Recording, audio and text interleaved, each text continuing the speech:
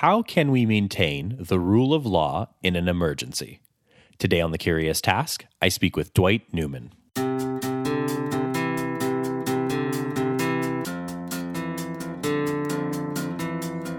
Welcome to The Curious Task from the Institute for Liberal Studies, where we explore economics, politics, philosophy, and other ideas from a classical liberal perspective. I'm Alex Aragona, your host, and today I'm speaking with Dwight Newman. Dwight is a professor of law and Canada Research Chair in Indigenous Rights in Constitutional and International Law at the University of Saskatchewan. He is also a Munk Senior Fellow of the Macdonald-Laurier Institute, a Senior Fellow at Cardis, and an affiliated researcher of the University of Queensland's Law and Religion in the Asia-Pacific program.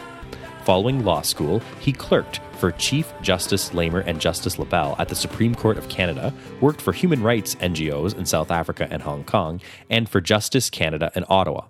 And he completed his graduate studies at Oxford as a Rhodes Scholar. He has published widely on constitutional law issues, Indigenous rights issues, and intersections of these areas with natural resource issues. Along with over 100 articles or book chapters, he has published 15 books, including 2 books on the duty to consult, and he co-authored Law of the Canadian Constitution, which have been widely cited in judicial decisions. Dwight, welcome to The Curious Task. Well, thank you. I'm glad to be here. And it's great to have you on, Dwight. So, Dwight, we base each of our episodes around a question, and we go over the answers and conversation takes us. Our question today is, how can we maintain the rule of law in an emergency? And the way I sort of structure my notes is I think this would be a really great opportunity to go through sort of our most recent Canadian case study on this issue and then discuss some general concepts from there. But before we jump right into all that stuff, just to frame our conversation at a high level, what do you mean when you say the rule of law? Well, that raises some complexities already, because people can mean different things by that at times. There is a core meaning that I think everyone would agree is part of it, and maybe it's all of it. I actually go for a narrower meaning of the rule of law, which is essentially that people would be ruled, as Mill put it, by laws, not men, and really the idea that there isn't an arbitrary exercise of state power, but instead that the use of state power is guided by law rather than just being based on arbitrary whims. Now, that overstates the point, really, because even just for it to be guided in some other arbitrary way that isn't necessarily whim-based, but isn't law-based, it raises the same issues. So the key thing from my perspective is that decisions about the use of state power would be guided by law and rules rather than by discretionary decisions, so far as possible. And there can be a continuum on that. And there can be complexities to that. Where I say that that's sort of a narrower conception, there are people who try to put a lot of other values into the rule of law as well. And they say that the rule of law contains all other human rights, ideas along those lines. Some people could try to put various political preferences even into the concept of the rule of law. But at its core meaning, what it's really getting at is that things are ruled by law rather than by discretionary decisions. And that's a very important protection for people, for individuals in society, because it means that they can know how their action is to be guided. They know when they might be subject to state coercive power, rather than that just arising after the fact and being something they can't foresee in advance. And so they can guide their action with knowledge of how the law works, how the rules of the game work, and thus make good decisions and good plans in their individual lives in light of that. Mm-hmm. And I suppose we could also tack on to all that as well, the summary that ultimately, if that were to be the case and we do have the rule of law, then in effect, nobody is above the law, if you will. Indeed, I would see that as an implication, certainly, of the idea that state power is guided by the rule of law. So, first of all, the law is what applies, and the law applies to everyone, including to state actors themselves, who are thus constrained by the law. Right. And so what I want to do now is actually, typically if our listeners are used to other episodes, I might tour some more concepts before getting into some case studies or specific points. But I think that a couple of the events that recently happened here in Canada will actually help serve us to parallel both sort of exploring some principles and also a specific case study in and of itself. So I do want to start with the Canadian case study, as I've said, Dwight. So we recently did have a situation here in downtown Ottawa where a mass protest housed itself on main streets until the government acted to move them out. Can you give us an overview of what exactly happened here as far as how the government enacted their special emergency powers and what those powers were to then move these people out? Sure. So, I mean, many listeners will be at least somewhat familiar with this incident, the trucker convoy situation that was heard of around the world in many ways. And people can have all kinds of views about just what took place and why it was happening and so on. But in essence, what the Canadian government ended up doing at the end of the day, rather than engaging in normal policing that might have removed this protest at some stage, and it did go on for a lengthy period, and so they could have done so in respect of offences that were being ultimately committed by it being there for so long. What the federal government ended up doing is making a declaration under the Emergencies Act. And this is a piece of legislation of the Canadian government. Actually, provinces have emergencies legislation as well. But at Canada's national or federal level, there's an Emergencies Act, which even allows the federal government to take up some powers of the provinces. And it connects into some constitutional doctrines where in an emergency, the federal government can do that. The Emergencies Act has certain triggers within it that allow for the government to invoke it. Standards that are to be met in order to invoke the legislation. And we'll come back to those. Mm-hmm. But I guess what I would say is this is all a positive thing, that there is such a piece of legislation because it says that in certain emergency circumstances where there's a very grave threat to the government of Canada, or where there's some type of crisis that provinces can't deal with and they need the federal government to be involved, there's a rules-based framework for how the federal government may take up exceptional powers in that circumstance. And this was a replacement for a more draconian piece of legislation that existed before the War Measures Act. It got replaced by this Emergencies Act sometime back in the 1980s. And the Emergencies Act then allows the federal executive specifically. So it's a movement of power from the provinces to the federal government in some circumstances, and it's also a movement of power from the legislative branch to the executive branch to allow for certain decisions to be made more rapidly. They can rule by the issuance of certain types of orders that flow from their powers under the Emergencies Act. And that's what the federal government ended up doing here, claiming that they had met the circumstances for an emergency and then issuing several different emergency orders under the Act. And we can get into more about some of those as well, but I'll just say they included things like putting extra restrictions on the ability to gather in certain places, including then Parliament Hill, obviously, and the vicinity of it. They included also a requirement that people asked by the police to assist in efforts to remove this protest would provide that assistance. Notably, tow truck drivers was an issue here. Right. They included, maybe to the surprise of many, also this surprise order about freezing of bank accounts and so forth that was issued out to financial institutions, requiring them to freeze certain bank accounts of people who might be connected to this activity. And there was concern about how far this might might or might not reach, and essentially a very significant use of a financial order connected in with the package as well. And these are the kinds of steps the federal government took. In doing so, they did end up clearing the protest with additional police forces involved than might have been quite as readily in the context had they just gotten going earlier on. But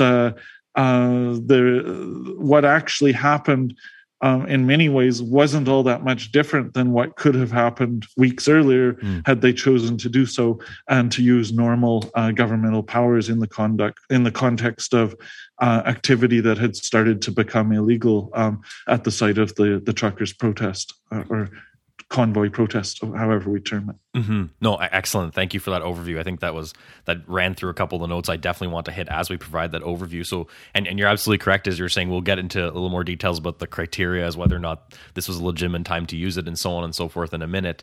But before we leave sort of the overview point, some people said, and I want to make sure I get our framework for discussion very correct here before we move ahead. So some people online and commentators and so on and so forth say that, and again, we'll get to if it was a good time to use these powers or not in a second, but they say when these types of powers are enacted, that in and of itself means we've left rule of law and into authoritarian powers. Do you think just by definition that's correct, or do you still see these type of emergency powers as happening within a framework of legislation, so technically still the rule of law, just to get that accurate there?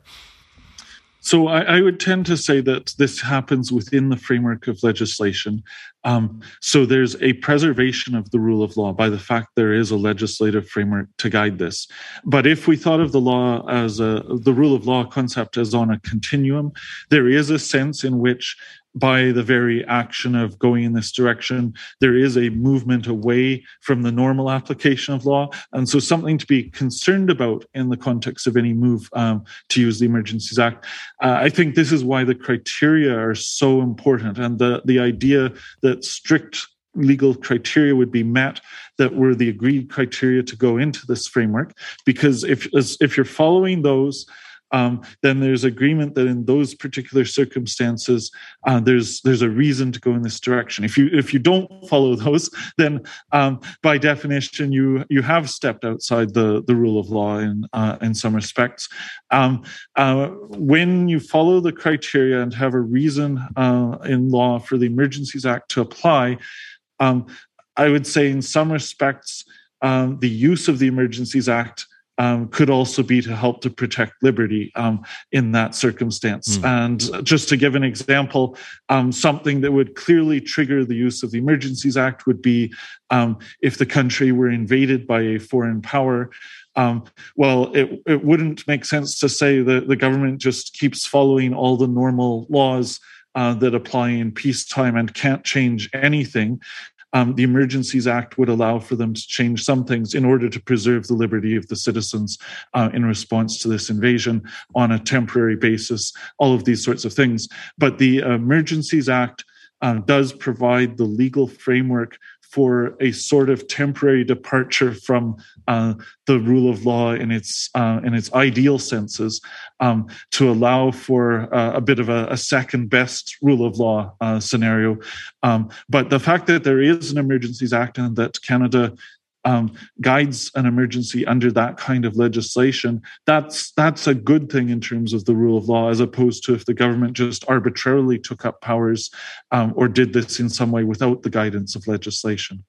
So in other words, from your perspective, if I'm understanding correctly, and correct me if I'm wrong, it's fair indeed to say that these powers and these types of emergency powers of themselves, if they're triggered or activated, aren't necessarily a case where we're going beyond the rule of law, but it's in effect how they're used, how and why they've been triggered, and so on and so forth, that you would judge whether or not they're legitimate, basically. Indeed, yes. Okay. If they've been properly triggered, then there is a legislative framework to guide this. Obviously, one isn't in an ideal rule of law scenario depending on what's done there, but all of the scrutiny mechanisms that are there under the legislation are again to provide ongoing guidance to keep things as close to the rule of law as possible, in a sense. Right. And I suppose just to emphasize a little further, it would not be just about how we got to these powers as well, but how the government acts with those powers as well. Any and all of the moves might be within or without the scope. I suppose you would say if they're without the scope, then they're definitely exceeding their authority, and that would be illegitimate. Indeed, if they were beyond the scope, they would be illegitimate on that basis.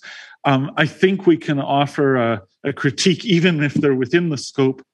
If the powers were more than what were needed, or inappropriate kinds of uses of power relative to what was needed, it might not be illegal under the Emergencies Act, because it has to leave room for government to make choices in those circumstances.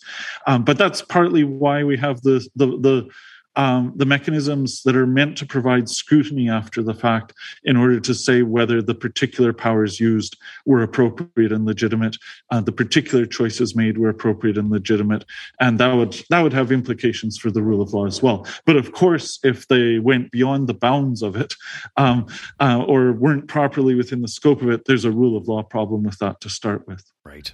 And I think with all that great context setting, I'm going to shift gears here. And as I was saying before, I want to get into your thoughts and ideas on whether just getting to this point where these emergency powers were enacted was legitimate or not. And of course, then we could discuss what was done and whether it was legitimate. But even just getting the powers themselves, was that legitimate is the question. And I'll note that in a letter from the Advocates for the Rule of Law group, you and your co-signers note that for declaring a public emergency to be legitimate, three major factors ultimately need to be in play: that there's a legitimate threat, that it is indeed a national emergency, and that it can't be handled under existing laws. So I actually kind of want to go through all these because this could get very technical or very high level, but I want to provide a sufficient level of technicality just so we can really get into this. So on the first factor, a legitimate threat, like how would we define that legitimate threat where you'd say, okay, check mark, there is a legitimate threat, we've passed that criteria?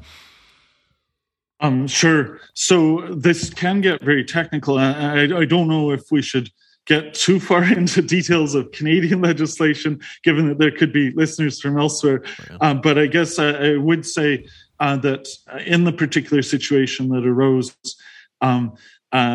Canada was claiming that there was a public order emergency, which is a particular type of emergency under the Emergencies Act.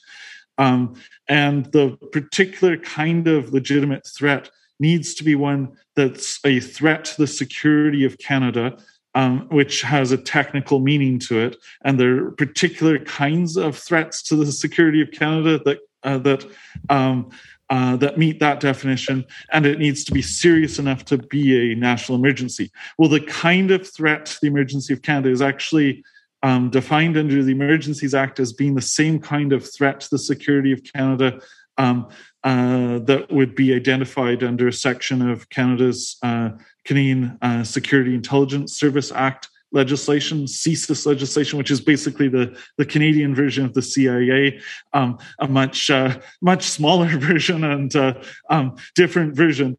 But that's where the definition comes from that's referenced in the Emergencies Act.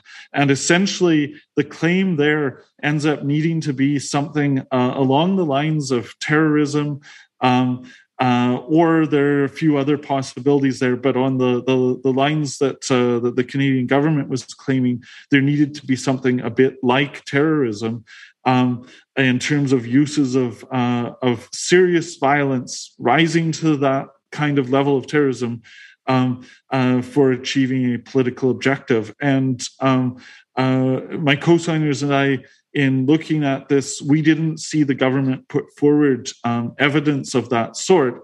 We didn't exclude the possibility that evidence might exist and still not have been revealed at the point in time when we wrote this during the evolving emergency. But we still haven't seen that at this point.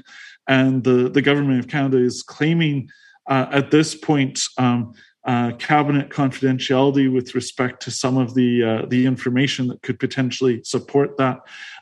So the type of threat needs for a public order emergency to be one that meets the definitions in the CSIS Act, and there are a few possibilities there, but the one that potentially applied here was acts of very serious violence akin to terrorism for a similar kind of purpose as terrorism, essentially. And that's putting a few definitions together and so on. And so I'm not setting out the words of the statute when I say it that way, but that's what the combination of the statutory sections implies and would be the kind of threat at issue. Mm-hmm. And just a bit of our description and facts with a bit of your analysis then, because you did toe into it, so I'll push a little further into it. So as far as that legitimate threat type of conversation, as far as you're concerned, you're saying you don't think that criteria would have been satisfied from what you can tell from the situation that we just went through?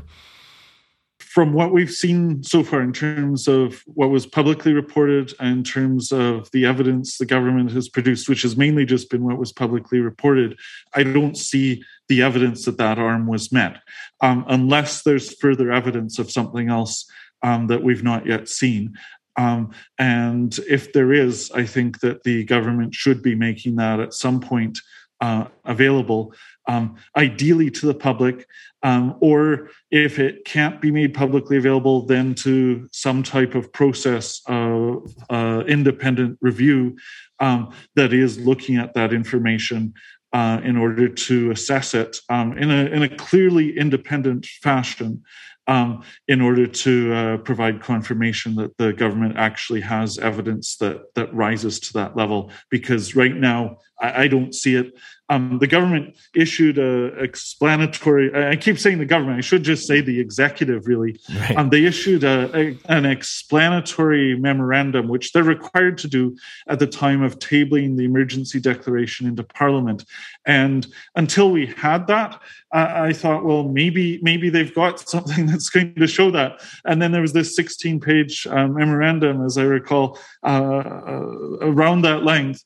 And it just didn't have that evidence in it, and so it's not a criterion that's been met based on what we've seen to this point in time. Right. So for those keeping track of the case study listening that we're going through, that criteria gets a big X as a not passed from Dwight in this case. I did mention that there's other sort of discussions at play here too, in terms of whether this was legitimate or not as far as his powers. The idea of a national emergency and that it and that the government would claim it can't be handled under existing laws. Can you tour through exactly what that means? Because some people might think flippantly, well, if the government wants to do something, they might always want to claim they can't do something under existing laws. Right. And one answer would be if you're finding that routinely, maybe you should improve the existing laws. But I'm not sure that that's the issue here so much. In terms of the requirement for a national emergency, that either needs to be something that's a serious danger to lives and safety of Canadians and that exceeds the ability of a province to deal with it, or that threatens the sovereignty and security and territorial integrity of Canada. Either of those meets it. But both of those, again, are high thresholds. And I'm not sure that we got much explanation on this from the executive in this situation. The suggestion that this exceeded the capacity of a province to deal with it. The provinces themselves could have taken additional steps in terms of their policing.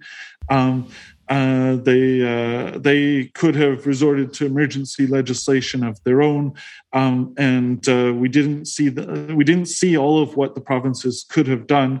To say that there was a threat to the overall sovereignty of Canada or the national security of Canada as a whole. Specifically the sovereignty, security, and territorial integrity of Canada, that's a pretty high threshold again. And again, it depends if there was any further evidence, but in the absence of seeing that, we're not really... it's challenging to say that what was happening in Ottawa met that standard. No doubt it was a serious situation. And in the letter we say they probably should have dealt with this before. But before it reached the point where they were invoking the Emergencies Act. There was a point in time at which there was an initial protest, and protest is a legal thing to do in Canada, obviously. As it went on, there was a point at which there could have been steps prior to making these larger claims. One of the things the Prime Minister said when he revoked the emergencies order was he said that this had been necessary in order to clear out the border blockade at the Windsor-Detroit border. And one of the strange things about that claim for putting in place the Emergencies Act order is that blockade had actually been cleared the day before the emergencies order was put in place. And so it's very strange to say that you needed to put in place the emergencies order on the 14th of February in order to clear a blockade that had been cleared on the 13th of February. And so I'll just leave that point at that. The other point, as you've referenced, is that it's also necessary to show that the situation can't be effectively dealt with under existing laws. This overlaps with the issue around whether the provinces could have dealt with it. Again, it's a high threshold, something challenging to claim.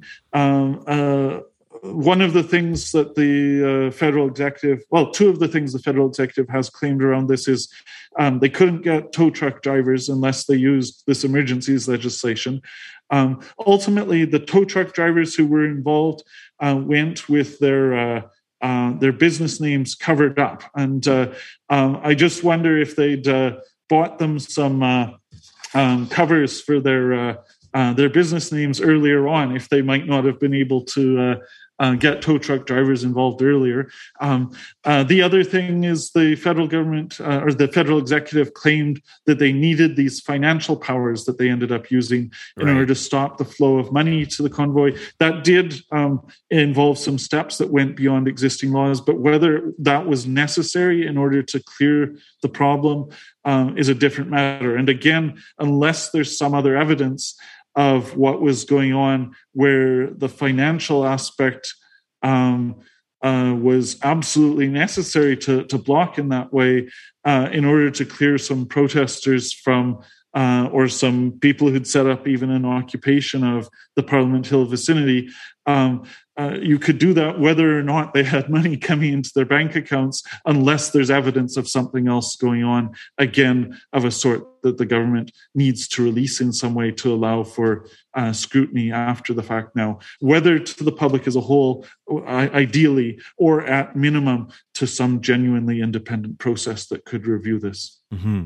So to sum up, you definitely don't think that these emergency powers were justified based on the criteria we talked about and the situation that was in downtown Ottawa. But I just want to reemphasize one more thing here before we depart to another point, which is that because a lot of people that support the government in this case have used this as a main counter argument. So I do want to drill a little further. So if I'm hearing you correctly, you did say, and you do seem to think that indeed this could have reasonably and comfortably been dealt with within existing laws and existing levels of authority without even need to go this route. That's right. And I guess, in saying all these things, I'm not here saying that we shouldn't care about the people of Ottawa, or that this was something that they had to tolerate forever, that there would be this kind of occupation there and the things that went with that. But I am saying that even in an emergency type situation, things need to be guided by law. And it's very difficult to say that the Emergencies Act was properly invoked here. And one of the reasons for saying that is because they could have dealt with this under existing law. If one notes the charges against the various people charged subsequently to the clearing of the protest, those charges have been under existing laws. They haven't been charges under the offenses created under the Emergencies Act. They've been charges under laws that existed before. And that's just yet more evidence that had they applied those existing laws, they could have moved to enforce those existing laws and carried out the clearing of the protest on that basis. So that would be another way of thinking about this, and I think a way that helps to illustrate the point further. Mm-hmm. And actually, we're right about that time, and I think it's good timing because we're kind of coming to the end of the bulk of that case study, if you will, there. So we're going to take a quick break right now. Everyone, you're listening to The Curious Task. I'm speaking with Dwight Newman today.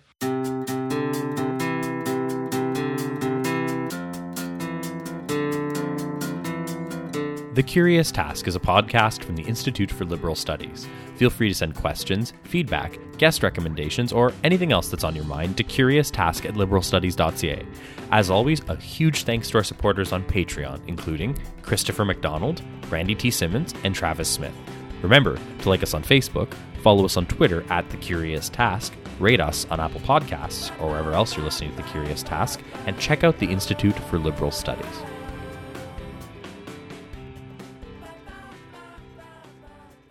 Welcome back, everyone. You're listening to The Curious Task. I'm speaking with Dwight Newman today. So, Dwight, I think the first half was great. We talked about sort of a major Canadian case study as far as emergency powers and the rule of law is concerned in our first bit of our conversation there.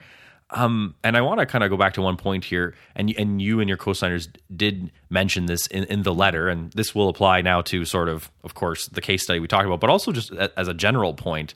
In the letter, you folks do point out that, you know, this use of emergency powers in this situation could set a bad precedent for how they may be used in the future. Generally speaking, whether it's this case or just a general case, if this kind of situation is found by whatever tribunal or however else to be a legitimate use of these powers, do you think that is indeed a very dangerous precedent? That's one of the things certainly to be concerned about in a situation like this, is if things didn't rise to as high a threshold as they ought to have, it does set a precedent that whether this current government or whether a future government acting in some analogous kind of situation that's no more serious could end up using the Emergencies Act again. And it could even become routinized, would be the worst case scenario. But it doesn't say that the government has to use the Emergencies Act again in every future protest situation. But if this stands as having been a legitimate use of it, there's certainly the possibility that governments in future could say, well, that was an emergency and the Emergencies Act was invoked. We're going to do it again in this upcoming situation. And so even some of those who've defended the government on this situation ought to be quite wary of that. There are people that didn't like the trucker convoy, but who do like some other protest movement, whether Black Lives Matter or environmental protests or whatever else, where they might not want a future government to take the same steps. But everyone who cares about the liberty of individual people and the ability of people to gather and protest should be concerned by the precedent that's set. And so it's interesting to see the range of groups that are now posing legal challenges against the Emergencies Act. Those commenced while it was in place. But I think those are important cases to see go forward for the courts to rule upon the criteria, because they've never been interpreted in courts before. This was the first invocation of the Emergencies Act since it had replaced the War Measures Act. And this use provides guidance for the future, whether in an informal precedent or ideally with some judicial language about what was or wasn't appropriate and some judicial interpretation of what these criteria mean for the future. So as this goes through the court system, we're going to have a lot of precedents and decisions and things like that to look back on generated from this. Basically, it's going to create a whole set of legalese around this, I guess, that lawyers can and everyone else can then refer to and see if this does, number one, meet the test, but also number two, what other things are said in these opinions, I suppose. That would be the hope. I mean, I don't hope for legalese for the sake of legalese, but because legal guidance that properly interprets a statute helps to enhance the rule of law by making it more understandable. In some ways, I mean, it may help to elaborate upon the meaning of it. As you say, maybe in legalese that isn't always totally accessible to everybody. Ideally, courts make things as accessible as they can, but things do get technical, understandably, and it will provide further guidance if the courts do indeed rule upon this, which I hope they will. The government is in part claiming that the court shouldn't rule upon it because the matter is already over. I mean, that's a great way of evading scrutiny. That's a very interesting claim that doesn't work for anyone else, it seems. That's right. But I mean, if you said that, well, the government can claim the emergency for a few days. They didn't even get to the vote by the Senate. So there's supposed to be scrutiny in the House of Commons where they whip the vote. In the Senate, where they weren't going to be able to whip the vote, and they might have had an interesting vote, but they called off the emergency order before that. Well, there's also meant to be an inquiry, and they've set that in motion. I'm not sure if they've framed the terms of that as broadly as they ought to have. And then there's the court hearings that will proceed, but the government has tried to block those in some ways, saying the matter is moot, meaning that it's already over, and claiming this cabinet confidentiality with respect to some of the key documents that would go to it. All of these undermine the kinds of scrutiny that there was meant to be under the Act. But this is something that will provide guidance in one way or another for the future. Mm-hmm. Actually, that's very interesting because on the other hand, and perhaps I'm confusing two things here, maybe I'm out of date, because it was my understanding. So if on the one hand, the government is basically saying that they don't want this going through the court system and so on and so forth, they also seem to be currently in the process of making a big deal about this public inquiry that they want to start into the whole thing, and they're positioning it as sort of a genuine type of self-scrutiny. Is either I'm completely out of date on the information, or are they trying to put more stake in sort of more of a public inquiry thing and keep this away from the court system? So they're trying to keep it away from the court system. They've called an inquiry that they're making a big deal about because they were required to under the Emergencies Act. They were required by a certain date to call an inquiry. How that inquiry works, I guess, remains to be seen. I think that they've cast the terms of the inquiry more narrowly than perhaps they're even required to under the Act. Hopefully the inquiry examines things thoroughly, but that remains to be seen. And my understanding is so far they've not agreed to make all of the documents available to the inquiry either, although they have made some comments that it'll have the documents it needs. So we can hope it does. And this inquiry needs to report back within a year. But the inquiry is a different process than a court ruling. The inquiry gives some comment after the fact. It's significant. It's a significant means of scrutiny if done well. But the court processes that had been launched could provide an actual judicial declaration, maybe even a remedy of some kind. I'm not sure that anything is being sought other than a declaration. But that's ultimately more significant than an inquiry determination, because it would be an actual court determination. Mm-hmm. The commissioner for the inquiry is a judge, but isn't acting quite in the same way as a judge. Has some of the powers of a judge in carrying out an inquiry, but doesn't make a court decision at the end of the day, even though in another year he would be working for the court and rendering court judgments. Well, here it would be an inquiry determination and carried out a little bit differently. So it gets, we get into some complicated distinctions here. It's good that there be different kinds of scrutiny on this. Right. And that was actually going to be my next question. So, of course, sort of the main title or theme of our episode was rule of law during an emergency, but we've talking a lot about post-emergency, if you will, now. But as a general point, whether it's this case or anything else, do you think that this sort of, post-mortem, like after the fact type of levels of scrutiny, is that a key in your mind to maintaining sort of the semblance of a rule of law as well, even after an emergency? I think that is important because that kind of scrutiny can help to provide guidance for the future in terms of whether an emergency was legitimately declared or not. It might enable a judge to engage more rapidly with a future declaration if it looked to be in a similar circumstance and weren't legitimate, or it just allows the public to be responsive more quickly to something that they didn't necessarily foresee. I guess although that's not acting in respect of the immediate steps taken, it is important in terms of how those affect what happens in the future. And even just that there would be the kinds of scrutiny that there needed to be is important in order that an emergency not be prolonged. And not all of those kicked into place in the way that they would have. But one of the things in the Emergencies Act is also, had it been confirmed by the Senate, then there would have been a parliamentary review committee that would have sat on an ongoing basis in order to continue to comment on the emergency, in essence, while it was still in place.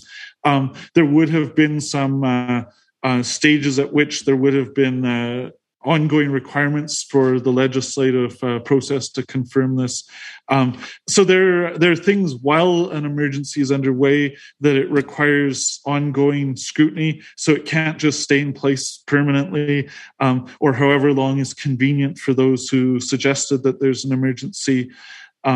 And the scrutiny after the fact is really important in terms of what precedent is set for the future, and whether the commentary says this is acceptable or whether that commentary says we can't change history, but this wasn't acceptable for these reasons, and here's how to improve things for the future. That's important to have as part of the process. Right. And back to sort of a point that we quickly established in the first part of our conversation too, where you said, in your view, the government having certain powers in and of itself does not necessarily mean that they're going beyond the rule of law, especially if it's all done with the proper due process and so on and so forth. So we talked about sort of after the fact type of scrutiny. So back to this point, then it would seem that then as well, one of the keys to actually maintaining a rule of law during an emergency then is actually having these mechanisms of scrutiny in place as the emergency continues and as the government is acting with their powers. Indeed. I mean, these kinds of mechanisms can help to lessen the harm to the rule of law and the harm to individual liberty that would otherwise arise by providing the scrutiny of the claimed emergency during it. And by providing the review after the fact. And these are important in the context of maintaining the rule of law in an emergency and avoiding an emergency being a future threat to the rule of law. And thinking of this in broader terms, Hayek ended up writing about emergencies in the course of his writing on legislation. And one of the things he said is that emergencies have always been the pretext on which the safeguards of individual liberty have been eroded. Indeed.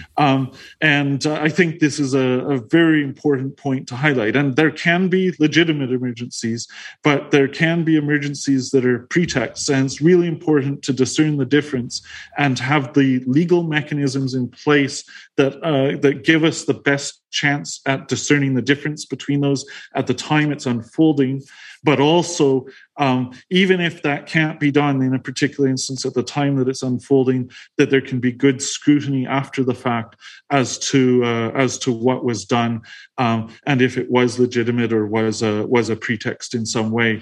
And one of the other things that Hayek warned about is the danger that emergencies can get prolonged. And sometimes there's a power by those who declared that there's an emergency just to keep prolonging it and sort of making sure that there's an emergency in place. And that's a very dangerous situation if that's one in which the rule of law is weakened and individual liberty is weakened. The idea that that it could just be prolonged in some way in order that those departures from the normal legal protections and the normal protections for individual liberty would be weakened. That's one of the concerns to highlight, and that some of these kinds of things can be responsive to it. And I actually, in some ways, think there are good things about there having been an emergency ordered rather than government just acting arbitrarily, because it puts it into the framework of this legislation.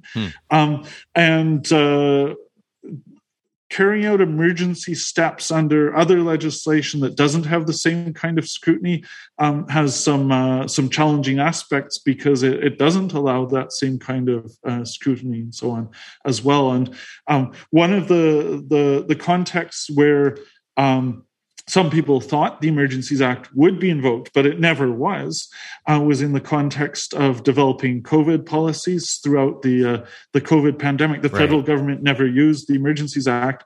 And in part, that was because they took the view that the provinces were all acting, and provinces generally acted under their public health legislation. It doesn't provide for all of the same kinds of scrutiny. And there clearly was an emergency in some form, but it's always important to have a careful study of the nature of emergency steps and the way in which they're applied, and the consequences of those. And so in various ways, people are obviously trying to raise questions about particular things that were done in the context of COVID as well. But the fact that the Emergencies Act wasn't used means that there isn't the same automatic inquiry or the same process that takes place with it, even though obviously there were a lot of steps that departed from the standard rule of law, and that limited individual liberty in the context of pandemic policies. I'm pretty sympathetic. I'll confess to a lot of the health-motivated reasons there. I know there are going to be listeners that have a variety of different viewpoints, but I do think there should be scrutiny while these things are happening, and that there should be scrutiny after the fact in sort of a similar spirit to what happens with something like the Emergencies Act. You brought up an interesting point there with an implication about the, if an emergency powers or some sort of legal framework is kicked into gear, it's sort of ultimately on net a good thing that it can then at least, what the government does, I should say, can then be at least scrutinized through that framework. And that's very interesting, because there are those who would say that, for example, that, there's certain powers that the government should not be able to enact. For instance, like, the bar should be so incredibly high that it virtually is never going to be used. But as far as like the balancing act of keeping the government accountable, it sounds to me like you're saying that, sometimes in sort of a weird, maybe potentially counterintuitive way, if the government does in fact use certain powers, it might actually be a good thing because it kicks a legal framework into gear for that scrutiny. Indeed. Well, it's just a claim that governments acting within a legal framework that provides for ultimate scrutiny is better than governments doing the same things with no legal framework at all in a certain way. I mean, it might be better, depending on the circumstance, that they not take certain steps.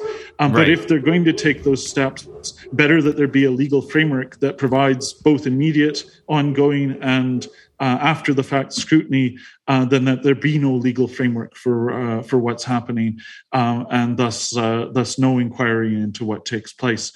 So it's just, if government's going to exceed the normal law, better that they do that in accordance with some legal framework rather than no legal framework. Right. Do you think there's a trade-off between the rule of law and due process on the one hand, or at least, trying to adhere to those principles, and expediency and action on the other? It seems to me that the state, of course, for its own vested interest, but also, of course, even the mass media, there's always a climate of sort of crisis on almost every issue created these days, regardless of whether we're in crisis or not. But even putting that aside, it seems that politicians are often incentivized, whether it's actually an emergency or even not, just to do something. Can't they just get their hands on some levers and do something? So I guess, in other words, I guess what I'm trying to say is that, is there sort of actually a balance people need to keep in mind? And if people do want to maintain the rule of law and actually respect that as a principle, frankly and flippantly, do they just have to get used to the fact that sometimes politicians shouldn't just go off and do something, that there is process and things take time sometimes? Sure. I mean, there are a few different responses that one could offer to this. I mean, one thing I'll say is that, yes, we see some situations where governments are making claims of crisis on this or crisis on that, or the media are making commentary as to a particular thing being a crisis. And the use of some of that language is not always actually well suited to the problems at issue, because sometimes the term crisis is used just to refer to a particularly severe but ongoing problem. And I saw an interesting piece lately that was talking about the use of the word crisis in relation to ongoing issues with respect to the justice system, say. And just to draw attention to those, some people are using the term crisis with the hope that then the government would act quickly and immediately.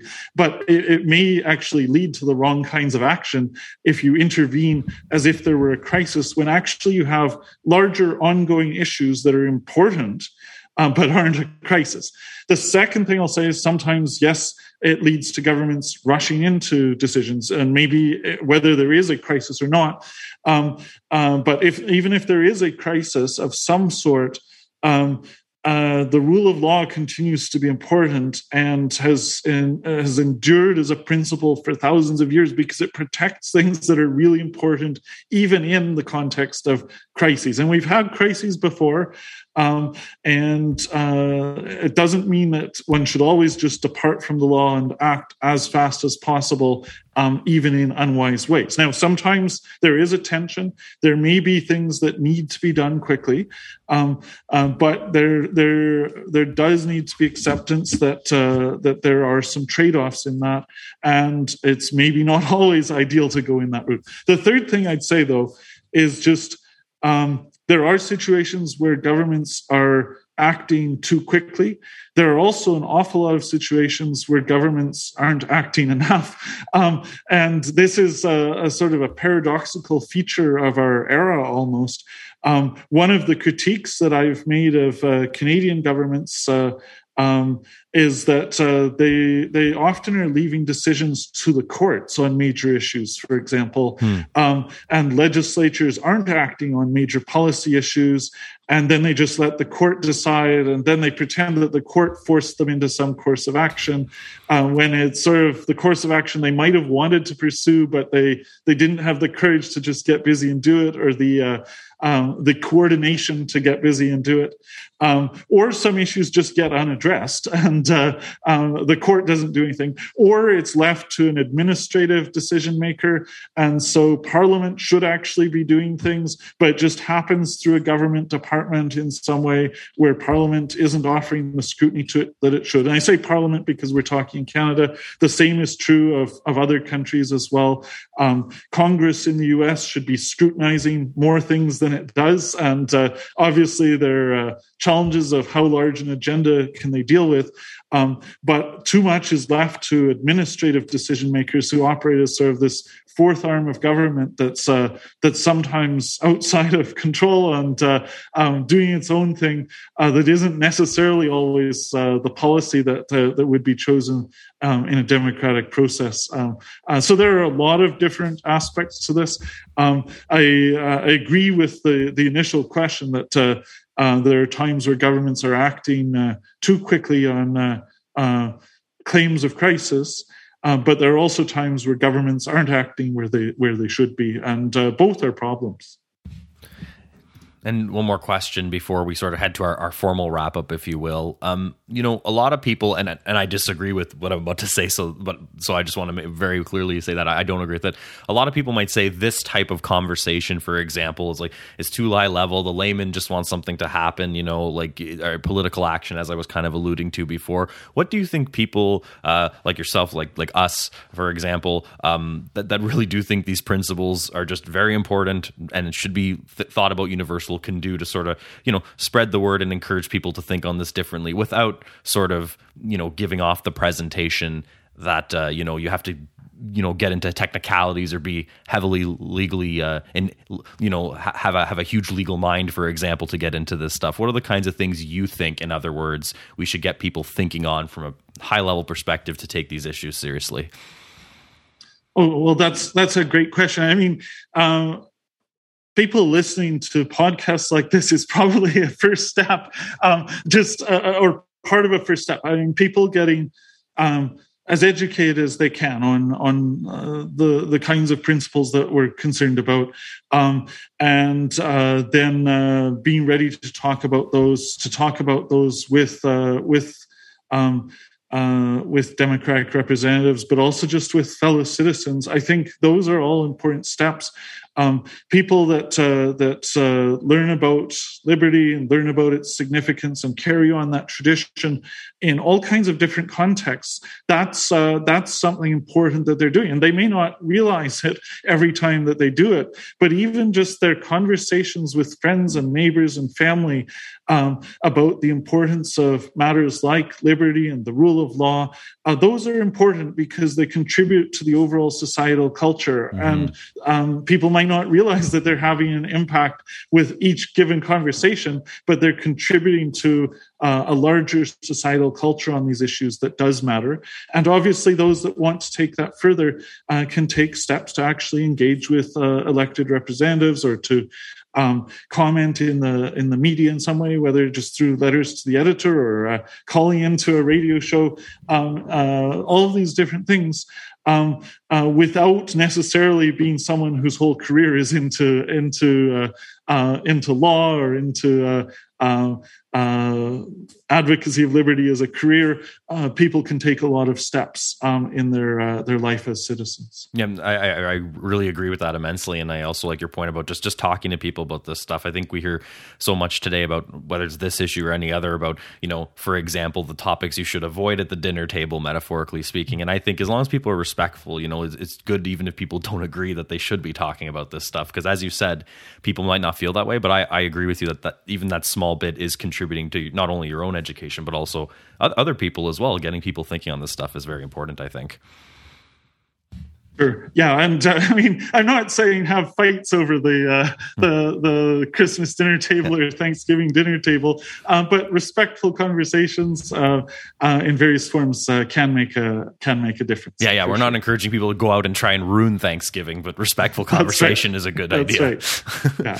Well, Dwight, our time is pretty much wound down here. I'm going to move us to our formal wrap up. Ultimately, in each episode, I want to make sure that the guest has the last word to put a finer point on our exploration of the question and their thoughts as we've gone through. So let me officially ask you, what do you ultimately hope are the main takeaways for someone listening to here on how we can maintain the rule of law in an emergency? In other words, if you wanted someone to leave here listening to this with only one or two or just a few takeaways from everything, if anything, what would those ultimately be?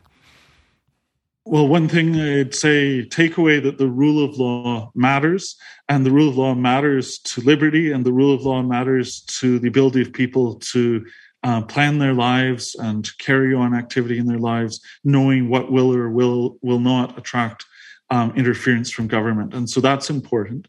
In the context of an emergency, there may be a need to move away from the ideal form of the rule of law, but we can maintain the best we can come that's next to that by having a legislative framework that we rigorously enforce for when there can be emergency steps, that maintains scrutiny over those steps during the emergency, and that provides for review after the fact. I think those would be the takeaways, that the rule of law matters, the rule of law matters even in an emergency, and that there are particular steps we can take to try to maintain the rule of law even in an emergency. I think that's an excellent place to leave it. So, Dwight Newman, thank you very much for joining me on The Curious Task today. Thank you for having me.